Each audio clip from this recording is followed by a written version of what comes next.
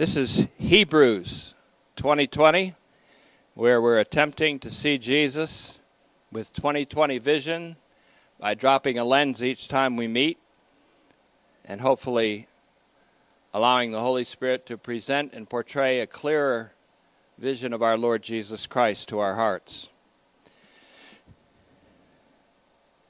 Today I have the sort of sad, but of course also happy announcement to make that my dear father-in-law, Phil Henry Sr., has passed into the presence of our Lord Jesus Christ. This message is slightly ahead of its time, so that occurred on August 18th. And it is not too strange to consider God's plan, providence, and provision, because on the 18th, or the message that we proclaimed and recorded for August 18th, the very day of his glorious passage into the presence of his Savior and our Savior, Jesus Christ, I happen to contain this little paragraph in our message. When we as human beings speak of the dead, we are talking from a human perspective. To us, those who have passed away or who have died or who have fallen asleep, to use a biblical euphemism, are dead. And to us, and from our human creaturely perspective, they are, in a sense, dead, for we have witnessed their death. We've experienced their death even though they haven't experienced their death. But to God they're living, because as Jesus said, to the living God all are living. Luke 20:38. We think too often in a way that may be described as from here to there. We should change our perspective when it comes to death. We should not think of someone passing from here, life, to there, death, but from the perspective of life coming from there, the living God, to here, to take someone out of the realm of dying and death and into the realm of life and resurrection. My father-in-law, whom I am proud and honored to call Dad and have for the 29 years I've been married to his daughter Pam, and oh, how she loved him. It's my privilege to consider him today as we begin our message on hope. And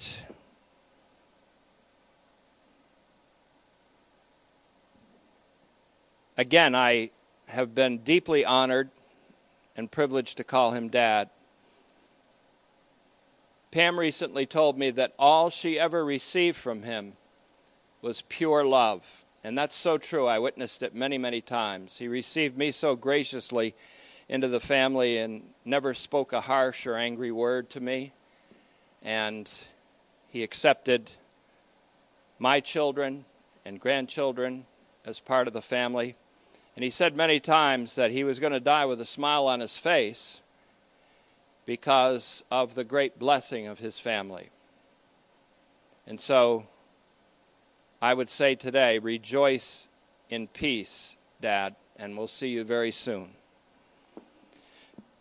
In fact,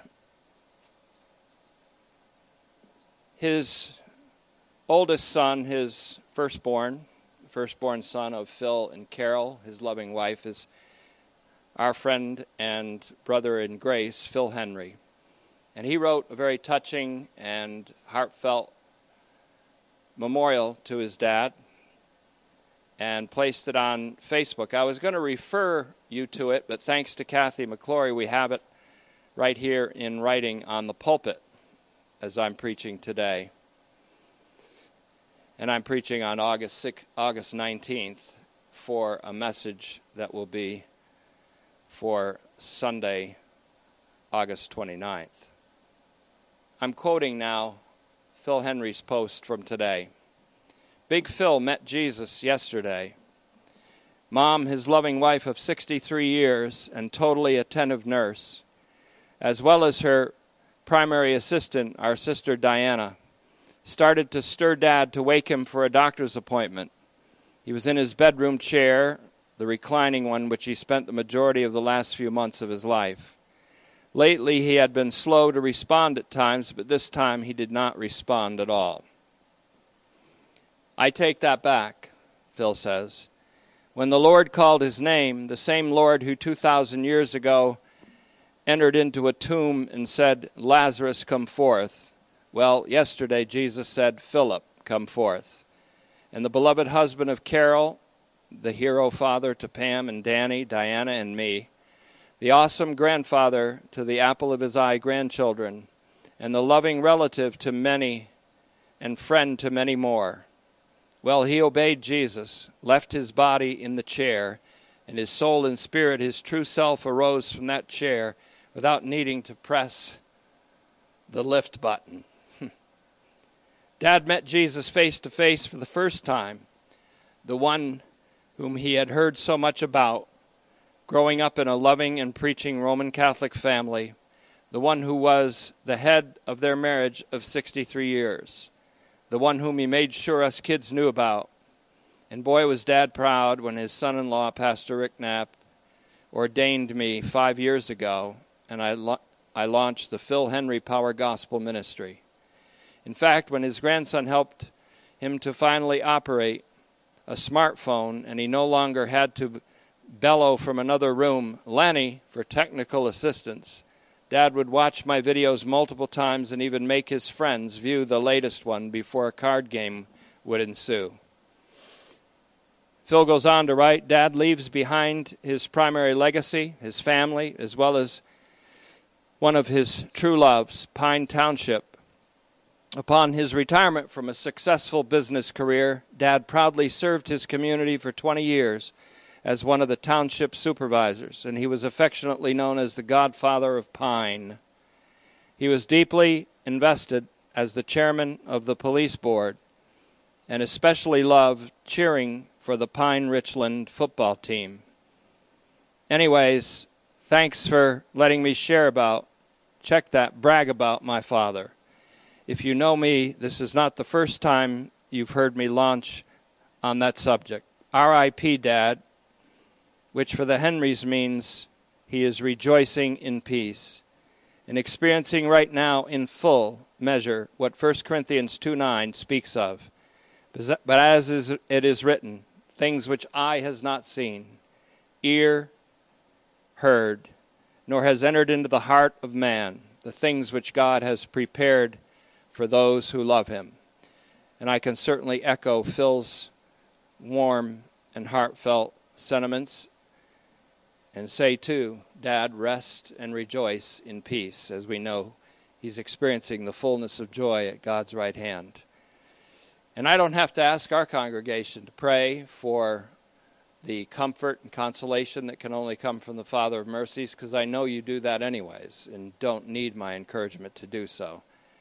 But I wanted to begin today's message with speaking not only in honor of Mr. Henry, but also in honor of his glorious Savior, our Lord Jesus Christ, to whom every message and every increment of our Hebrews series is dedicated. And Father, we dedicate ourselves today to you. We commit our souls to you, entrust our spirits to you, and present our bodies to you, that your Son Jesus Christ will be magnified in us, in our lives, and in our biographies, and in the narratives of our history on this planet. For we know it's your will to manifest the life of Jesus in our mortal bodies, and we know that it is your heartfelt desire, Father, to grant us not only the great salvation that is in Christ Jesus, but also reward beyond that salvation. Thank you for the assurance that my father-in-law, the one whom I was proud to call Dad, Pam's beloved dad, is now already in that city that we've approached, and with and among the spirits of justified people made perfect.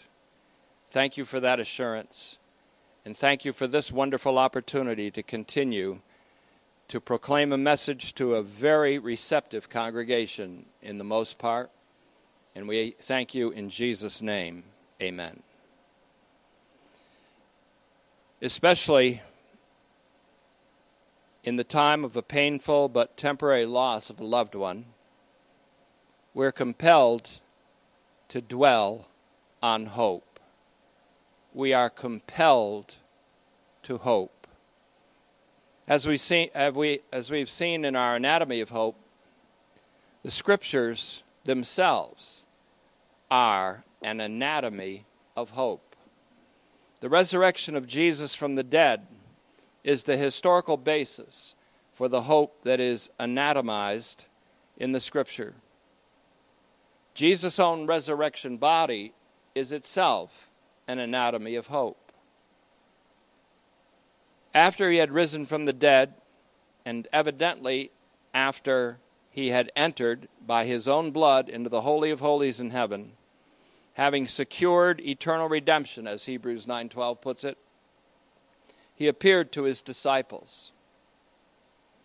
To Thomas, who had expressed disbelief and who had doubted that he was raised and who required physical and empirical evidence, Jesus said, "Put your finger here and see my hands. Reach out your hand and put it into my side. And don't be an unbeliever, but a believer." Evidently, when Jesus had previously told Mary Magdalene not to touch him, it was because he had not yet ascended to present himself in the Holy of Holies, and therefore to complete his priestly offering.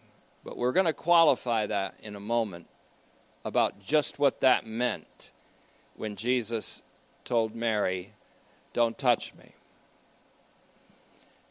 And while he told Thomas to touch him, handle him, and told his disciples, in fact, also, "Handle me and see that I am flesh and bones."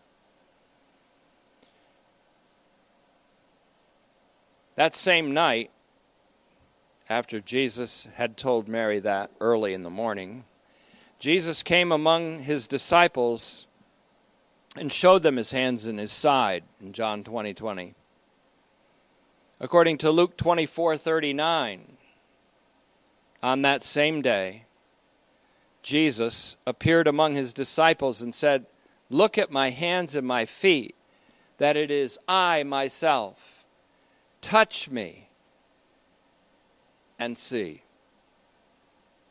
Apparently, between the time and the early morning of the day of his resurrection, when Mary Magdalene saw Jesus, and later that day, when he said to his disciples, "Touch me and see," Jesus had ascended in the interim to the Father and presented himself behind the second curtain in heaven to accomplish his work as archpriest in making atonement for sin. Every priest has to have something to offer.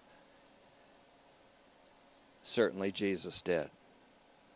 Now, it's been suggested that Jesus didn't let Mary touch him because she was somehow ceremonially unclean, whether through menstruation or through contact with the tomb or the cemetery, and therefore contact with the dead or some such thing. It has also been suggested that only 8 days later did Jesus allow physical contact with his disciples, because he had to fulfill the Levitical requirement of 7 days for the ordination of priests in Exodus 29:35, and that Jesus needed to remain ceremonially undefiled for that time period before ascending to the Father to be ordained as a priest and to offer his atoning sacrifice in the heavenly tabernacle. I disagree with that suggestion for 4 reasons. So I guess we're entering into some dialectic theology. First, Jesus allowed, in fact, urged his disciples to touch him later on that same day. Second, the comparison of Jesus' priesthood to that of Aaron contained as much contrast and dissimilarity as comparison and similarity. He didn't have to fulfill any Levitical orders or Levitical regulations. He was not a priest after the order of Aaron, but after the order of Melchizedek. Jesus was a priest forever like Melchizedek and declared to be such by the Father. He was not a priest until the end of his earthly life like Aaron. It is apparent, however, that between early morning when Mary encountered the risen Jesus and later that day when he appeared to his disciples and allowed them, in fact, urged them to touch him, that he had ascended to the Father and had presented his offering in the heavenly tent, thus completing his duty as a priest. Third reason why I disagree with that suggestion made earlier: there is no indication that Jesus had to be ordained priest after his resurrection. Indeed, in his death, he was acting already as the eternal priest by offering himself for the expiation of sins forever and for all of humanity. Jesus didn't forbid Mary to touch him because she was a woman, or because she was menstruating, or because she had recent contact with a cemetery or a tomb, or because, as silly literature has recently suggested, she had a romantic inclination toward him, but simply because Jesus had not yet accomplished his priestly task by ascending to the Father. Don't touch me, Mary. And we're going to see that that's not exactly what he said, for I have not yet ascended to my Father. Fourth reason, and this may be the most important, as A.T. Robertson observed, touch me not, in the Greek, me, mu, haptu, is the present middle imperative of prohibition with a genitive case, meaning, quote, cease clinging to me, rather than do not touch me. So she had already been clinging to him. This meaning is reflected, incidentally, in many good English translations, including the Christian Jewish, or the Complete Jewish Bible, the Holman Christian Standard Bible, the English Standard Version, the New American Standard Bible, 1995, the New King James Version, the New American Bible, the New International Version, the New Jerusalem Bible, and the New Revised Standard Version, many others. On top of that, Robertson correctly observed something that really puts down that former suggestion, that, quote, Jesus allowed the women to take hold of his feet and worship, as we read in Matthew 28:9. When did that happen? Almost at dawn of his resurrection. So much for that suggestion that we have hopefully now blown out of the water. In any case, nothing could have been more evidential to Thomas and the other disciples that Jesus had arisen bodily from the dead. Nothing more evidential than to see Jesus, to hear him, to touch him, to examine him. Contact with the risen Jesus was contact with the new creation that is not of this creation, not of this world. Hebrews 9:11. To touch Jesus after his resurrection was to be in contact with future world, direct contact with future world. It was therefore a contact with hope incarnate. Meaning has two salient types: linguistic meaning, the meaning you read in words, and incarnate meaning. Hope has an incarnate meaning in the risen Christ and a linguistic meaning in the scriptures of truth. It was a close encounter that these disciples had, that Mary had, that the women had, that the disciples had. A close encounter, not of the third, but of the fourth kind. Seeing Jesus risen from the dead was seeing hope incarnate. The written word is an anatomy of hope. So is the incarnate word, the Word made flesh, who suffered unimaginable death in God-forsakenness and the incomprehensible conquest of death itself in resurrection. He caused the incomprehensible conquest of death in his resurrection.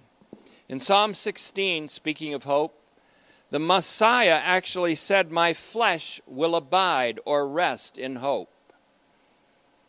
Psalm 16:9, but that's the Septuagint of 15:9. Dead in the tomb following the death of the cross, the culmination of his obedience to the Father's universally saving will, his body did not undergo decay. Unlike any other human body from which someone exits in death and in going to be with the Lord, his body did not undergo decay. Now, this is going to be the basis for a doctrine and for a challenge of our former beliefs down the road, so I hope you'll pay attention to it. His body did not undergo decay in his 3 days and 3 nights in the grave. This was the case with Jesus alone. The same body in which he had died was raised and transformed into an incorruptible and immortal body of glory. It's called a body of glory in Philippians 3:20 and 21. It's called a spiritual body in 1 Corinthians 15:44. And that describes both Jesus' body and the future body or bodies of all humanity in resurrection. Jesus' body of glory is the focus of our hope. For as Philippians 3:20 to 21 says, "But our citizenship is in heaven." I call that Oranopolis, the heavenly city, "from which we are eagerly awaiting." Remember, most of life is waiting, and that has two meanings. Most of life consists of our waiting, but most of life is waiting to be lived by us. So again, our citizenship is in heaven, from which we are eagerly awaiting the Lord Jesus Christ, who will transform the body of our humble state to be similar in form and constitution to his body of glory, by the same operative, omnipotent power that enables him to subject all things to himself. When all things and all beings, created beings, are subjected to our Lord Jesus, then all things and all beings will be saved. For this submission is salvation. This submission, spoken of in Philippians 3:20 and 21, but also in Psalm 110, which is echoed in Hebrews 1:13 and 10:13, and developed further in 1 Corinthians 15:25 to 27. This submission is salvation. It involves every knee bowing in worship to him, and every tongue acknowledging his praise. The patristic theologian Origen, that's O-R-I-G-E-N, we've referred to him many times before in our studies, he saw universal salvation in Hebrews 5:9. In his view, that Jesus became, quote, the cause of eternal salvation to all who obey him, is a statement not only of age-abiding or eternal salvation, but also of universal salvation. The reason for this, according to Origen, is that obedience and submission means salvation. In Latin, it's universal subjectio, S-U-B-J-E-C-T-I-O, universal subjectio equated with universal salus. Universal subjection, and it's true that everyone will be subjected to him, created beings in heaven, on earth, under the earth, in the sea, above the sea, etc., all will be subjected to. I just saw a mouse run across the stage here. It's interesting. Now, subjection equals salvation. I haven't seen that in any commentary on Hebrews, especially Hebrews 5:9, except, well, our own commentary and in Origen's treatment of apokatastasis panton. So once again, the patristic theologian Origen saw universal salvation. Now, it is well known that Origen was officially condemned by the so-called church. But it wasn't for his view of universal salvation. It was for other things. It's amazing that people condemn you for believing in the salvation of all today when they didn't even do that in stricter, more rigid times for Origen. In his view, that Jesus became, quote, the source or the cause of eternal salvation to all who obey him, is a statement not only of age-abiding or eternal salvation, but also universal salvation. I'll repeat it again. The reason for this, according to Origen, is that obedience and submission means salvation. In Latin, it's universal subjectio equated with universal salus. And he does this especially with reference to 1 Corinthians 15:25-28, which I would urge everyone who hears this message to familiarize themselves with that passage, but really go back to 15:20-28. And also Hebrews 5:9 in Origen's case. Ilaria Ramelli did one of the most remarkable treatments of apokatastasis related to Hebrews in a fairly recent publication called The Great Cloud of Witnesses, or The Cloud of Witnesses. One of the most remarkable pieces I've ever read, and it's only a brief article, but it's extraordinary. Consequently, when all things are subjected to Jesus, all will be obedient to him, and all will be saved, because Jesus is the cause of salvation to all who obey him. We can say, all who obey Jesus will be saved. But we can also say, all will obey him, so all will be saved. This is also in accord with Ephesians 4:13, which I keep developing in my study from time to time. It keeps coming up, and I have to believe that it's the Holy Spirit's recall of this. I haven't yet fully treated it as I ought, but I intend to. Ephesians 4:13, which says, and my sense of it right now says this, until we all reach unity in the faith and in the knowledge that comes with conformity with God's Son, into a mature man with a stature measured by Christ's perfection. That's Ephesians 4:13. Now it's worth noting that the gifts that the ascended Messiah distributed among humanity, and this is so important, I can't even stress it enough with volume or with repetition. But it's worth noting that the gifts that the ascended Messiah distributed among humanity were not gifts to the church, but to mankind.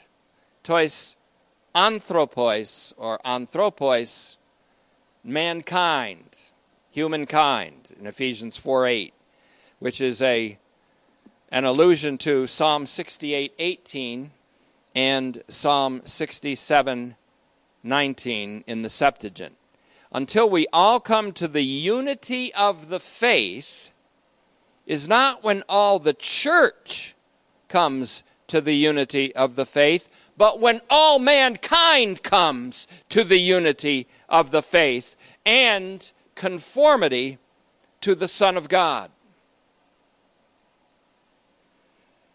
I would translate the phrase, the knowledge, epignosis, of the Son of God, tes epignosios, to huiou to theou. That phrase in Ephesians 4:13, as the knowledge that comes with conformity with the Son of God, because for one thing, Paul aspired to know Christ and the power of his resurrection. Please notice that. He aspired to know Christ and the power of his resurrection and the fellowship of his sufferings, being conformed to his death in Philippians 3:10. So the knowing, the true knowing of Christ to which Paul aspired is associated with conformity to Christ, to God's dear Son. That God the Father has predestined us to be conformed into the image of his Son in Romans 8:29 means that God has predestined all of humankind to be conformed into the image of his Son. This is part of what we may call a conformity Christology. That God's great intention includes conformity of all humanity, and all creation for that matter, into the image of his Son, accords splendidly with the original intent of the triune God to, quote, make man in our own image. Make mankind in our own image. Not just a man, Adam, but all humanity. Genesis 1:26. The image of God is Christ. Image of God is Christ. That word is in the Greek is eikon. And it's found in 2 Corinthians 4:4, where Christ is called the image of God. It's found in Colossians 1:15, where Christ, the Son of God's love, is called the image of God. And this may be compared with another word, which is, in this case, a synonym. There's much to be said about this word in the Greek. The only time we see it in the New Testament is in Hebrews 1:3. Character, C-H-A-R-A-K-T-A-E-R. Character. And that means pretty much the same as image, although it has its own nuances of meaning. And so, that this means all of humanity is confirmed in Romans 8:30. That we are predestined to be conformed to the image of God's Son means all of humanity is actually confirmed in Romans 8:30, where it says, as many as God foreknew, he also calls, justifies, and glorifies. And it had already been established in Romans that God justifies all of humankind because of Jesus' obedience and his one righteous act. Romans 5:18-19. I can't emphasize that enough. If Jesus' one act of righteousness and act of obedience justified many in Isaiah 53:9 and Romans 5:19, and many equals all in Romans 5:18 and 1 Timothy 2:6, then God justifies all. And if he glorifies all whom he justifies, then he must conform all into the image of his Son. For to be glorified is to be conformed into the glorious image of God's unique Son, Jesus Christ. Now that's counterintuitive reasoning. but it's scriptural reasoning.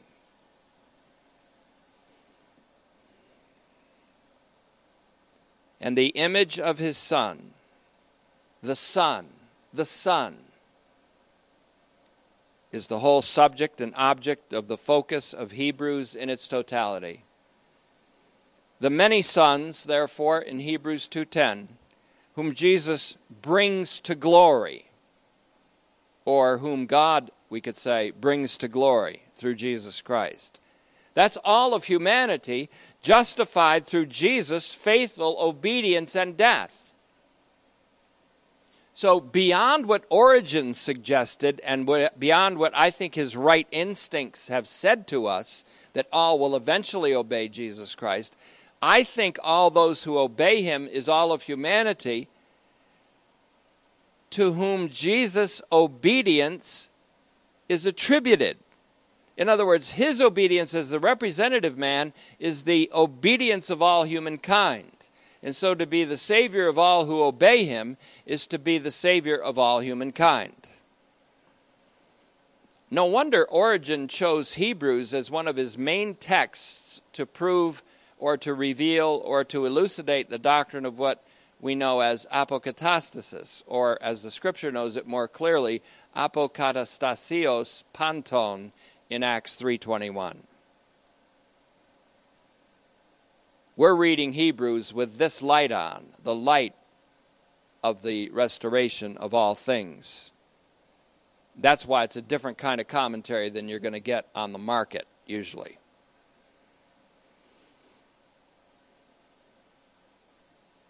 It appears that the much maligned Origen, and he's maligned by ancient and modern ignorant theologians, it appears that the much maligned Origen had the right instincts, exegetical instincts, about universal salvation with regard to Hebrews 5:9, especially in connection with 1 Corinthians 15:25 to 28.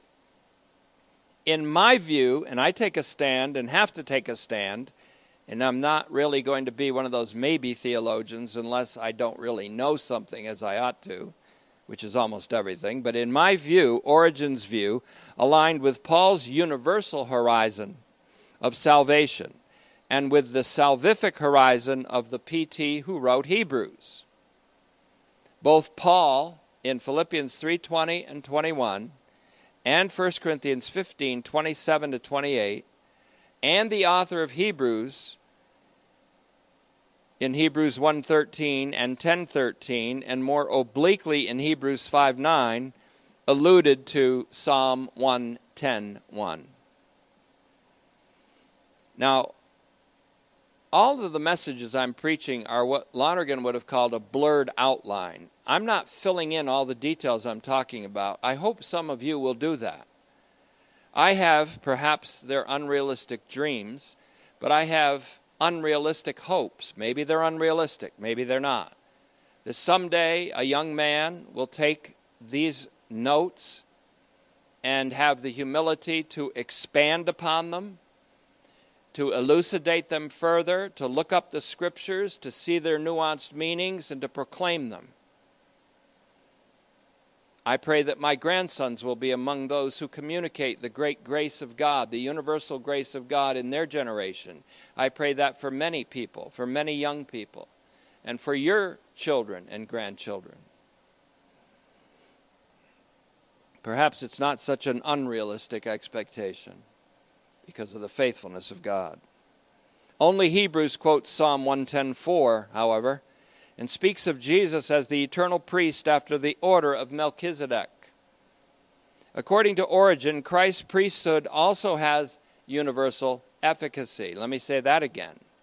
According to Origen, Christ's priesthood also has a universal efficacy. One dose of his priesthood, and you don't need a booster.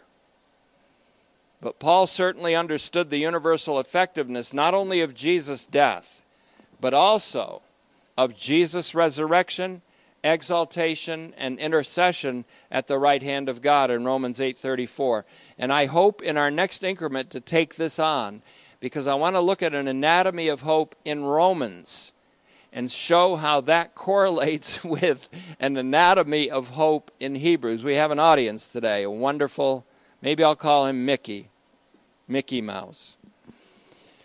And we will see how this Romans anatomy of hope, especially the part that speaks of the narrative regarding Abraham in Romans 4, will help us to understand the upcoming passage in Hebrews 6, verses 12 to 15, and then even beyond that. So I think I'm going to take the time to do an anatomy of hope in Romans in our next increment, and then show how that leads us into Hebrews.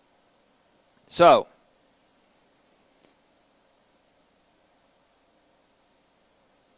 for this reason, Paul actually mentions this in Romans 8:34. He kind of alludes to the fact of Jesus' mediation as priest without calling him a priest or an archpriest in Romans 8:34. In fact, and again, for this and another good reason, it will prove profitable for us to consider the particular anatomy of hope in Paul's epistle to the Romans. We came to Hebrews via Romans, and to compare it with regard to the specific part that deals with Abraham in Romans 4:16 and following, so you might want to be attuned to that passage for our next increment. Hebrews 6:13 to 15 also, and Hebrews 11:8 to 19. And again, we're only going to present a blurred outline at first, and then hopefully fill it in. As we develop this anatomy of hope, I'm seeing, hopefully, as you are seeing, that our hope is more than just personal.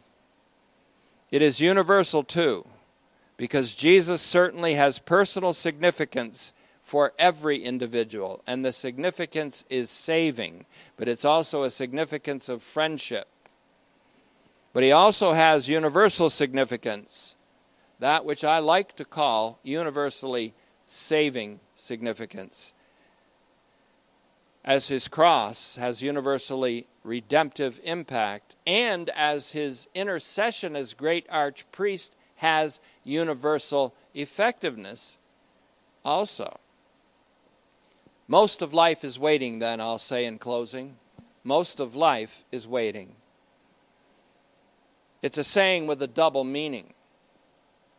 Most of life consists of a fruitful waiting for the full realization of our biblical hope and of seeing Jesus as he is and being made like him. Most of life, in this life, we will be waiting for those that have passed on before us into the presence of Christ. And I think even of Bruce Newshafer, who recently saw the passing of his mom into the presence of Christ. And for the others who in our own phalanx have endured the pain and grief of loss of loved ones, but know that it's a temporary loss, and that most of their life now is waiting to see them again, but most of all waiting to see our Savior Jesus Christ, whom to see is to become like him. He that has this hope in him, how blessed are we. She that has this hope in her, how blessed are you. Most of life is waiting. It consists of a fruitful waiting, though, for the realization of our biblical hope and of seeing Jesus as he is and being made like him. Most of life is waiting also means that most of life is ahead of us and waiting for us and yet to be lived. And this will be true even at the moment of our death. At the moment of our death, most of our life is waiting.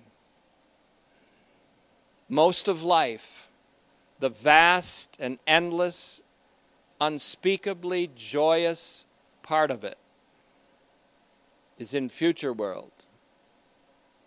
And it's waiting for us, even as Jesus, the embodiment of our hope, awaits us more than perhaps we're even waiting for him.